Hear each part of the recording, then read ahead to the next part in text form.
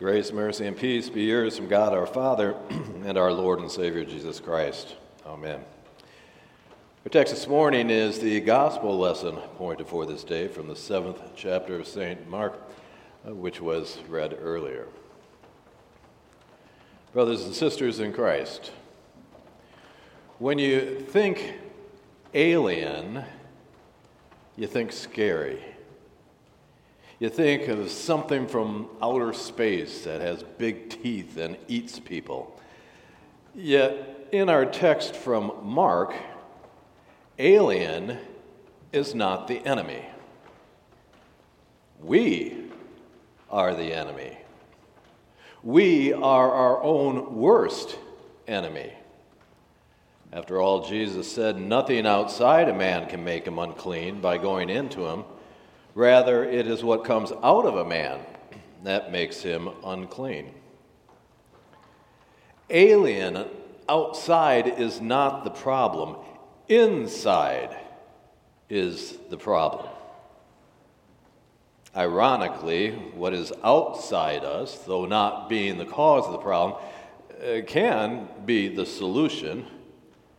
Our internal uncleanness is washed clean by the external righteousness of Christ. Looking in, bad. Looking out, good. Our nature, bad. Christ's nature, good.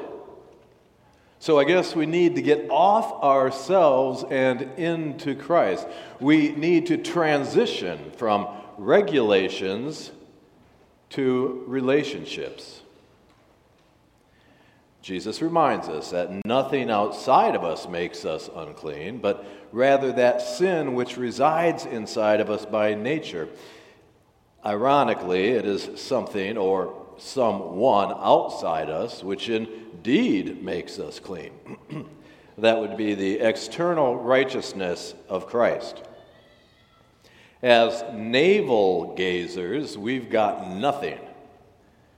As we look out to Christ, though, we've got everything. Christ and his everything of grace are credited to us in faith.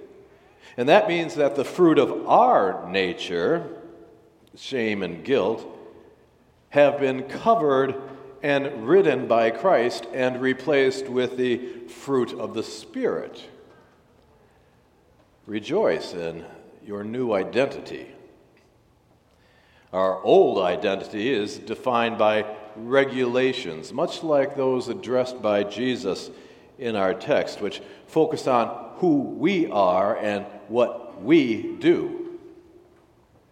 Relationships, on the other hand, focus on who Jesus is and what he does. But who we are and what we do is kind of the focus of a Labor Day weekend. We take this time to thank God for the opportunity to labor, to work. In Lutheran theology, we call this vocation. See, each of us has a number of vocations which afford us the opportunity to serve our neighbor. And it's all good. But that's not the type of work our text is talking about. Our text addresses our creating all sorts of rules and regulations which ironically are designed to protect us from serving our neighbor. They are designed to protect us from the accusation of God's law. But we fail big time. That's why Jesus said, "Come unto me, all you who are weary and burdened, and I will give you rest. Take my yoke upon you and learn from me, for I am gentle and humble in heart, and you will find rest for your souls. For my yoke is easy and my burden is light." Human nature tries so hard to get right with God by its own works. But that's got exhaustion and failure written all over it. So Jesus invites us to come to him with our burdens of shame and guilt, and he will give us rest. He'll give us the rest of his righteousness, the rest of his forgiveness. That's how we get right with God. So rest in that grace. Rest at the foot of the cross. I did a graveside funeral for one of our members a couple weeks ago, and it was hot out.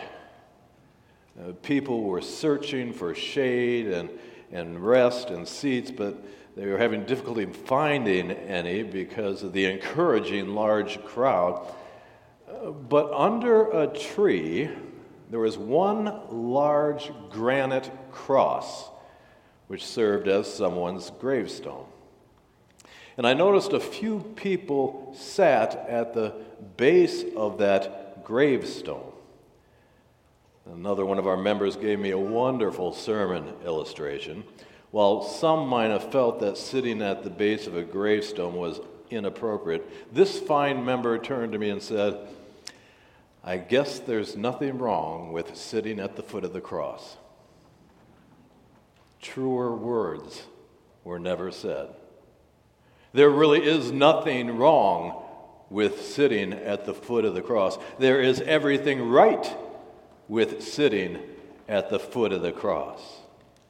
It was on that cross of Good Friday where Jesus bore our burdens of shame and guilt. So sit at the foot of that cross. Rest in the grace of that cross. Apart from that grace, we are defined by shame and guilt. That's what's inside us. Jesus spells it out like this in our text.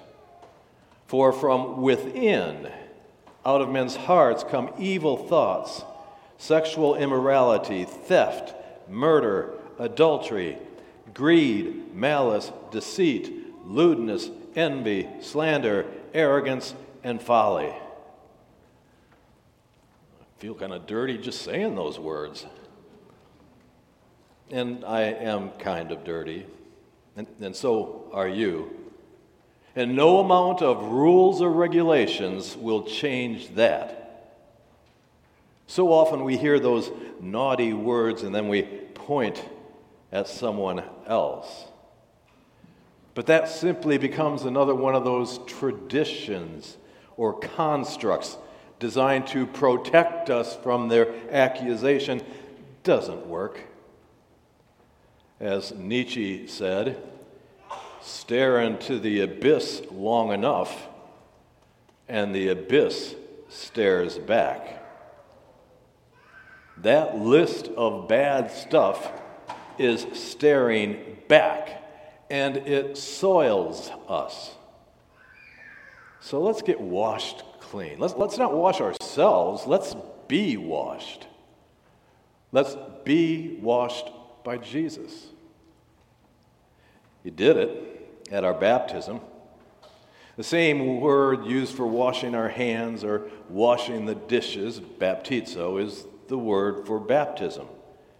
There we were washed clean by the righteousness of Jesus. The shame and the guilt which burdened us and defined us were covered and ridden in our baptism. We came out of the waters of baptism brand spanking new and squeaky clean. And we remember our baptism through daily repentance.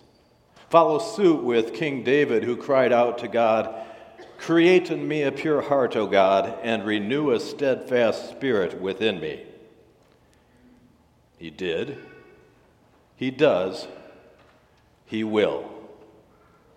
That shame and guilt, gone. God reminds us through the prophet Isaiah, "Though your sins are like scarlet, they shall be white as snow.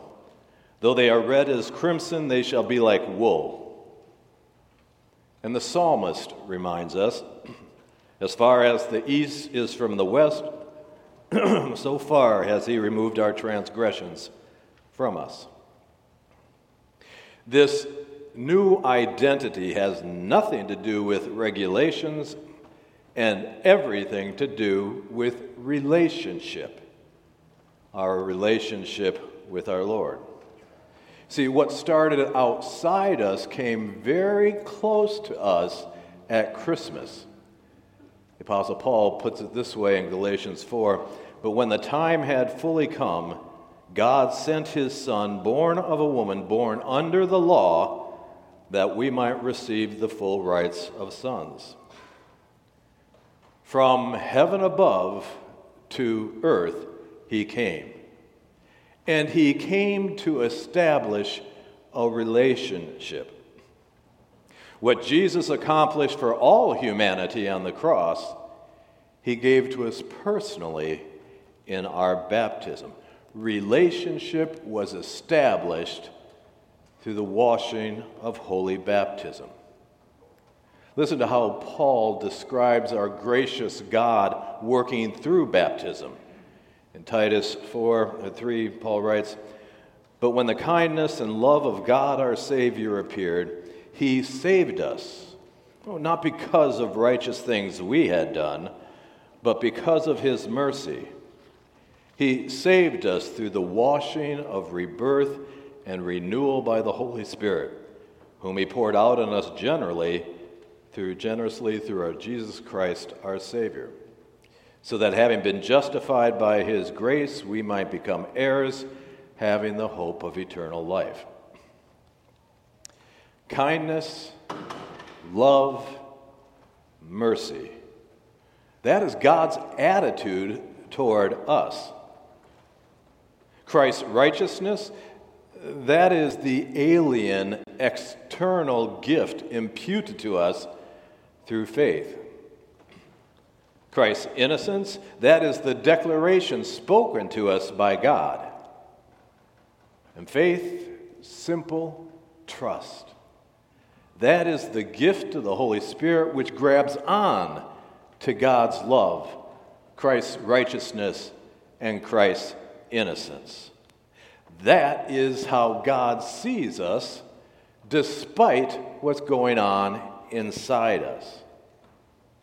And you can't get that stuff by creating all sorts of rules and regulations. You only get that stuff by grace. What's inside us by nature is not good. What's inside us by nature translates into some pretty ugly stuff and ushers in shame and guilt. But what's outside us is Christ's righteousness and Christ's innocence. What's outside of us in Christ becomes credited to us by grace. It's ours. Pure gift. It is the gift of the Holy Spirit. And this gift translates into the fruit of the Spirit, which sounds a lot better than our Lord's definition of what comes out of us by nature. Compare that naughty stuff with this nifty stuff, like love, joy, peace, patience, kindness, goodness, gentleness, faithfulness, and self-control. When what is outside us in Christ gets inside us through faith, that's what happens. It's all good. Let the hymnist sum it up. Salvation unto us has come by God's free grace and favor. Good works cannot avert our doom. They help and save us never. Faith looks to Jesus Christ alone, who did for all the world atone. He is our one Redeemer. I invite you to join with me as we sing this verse.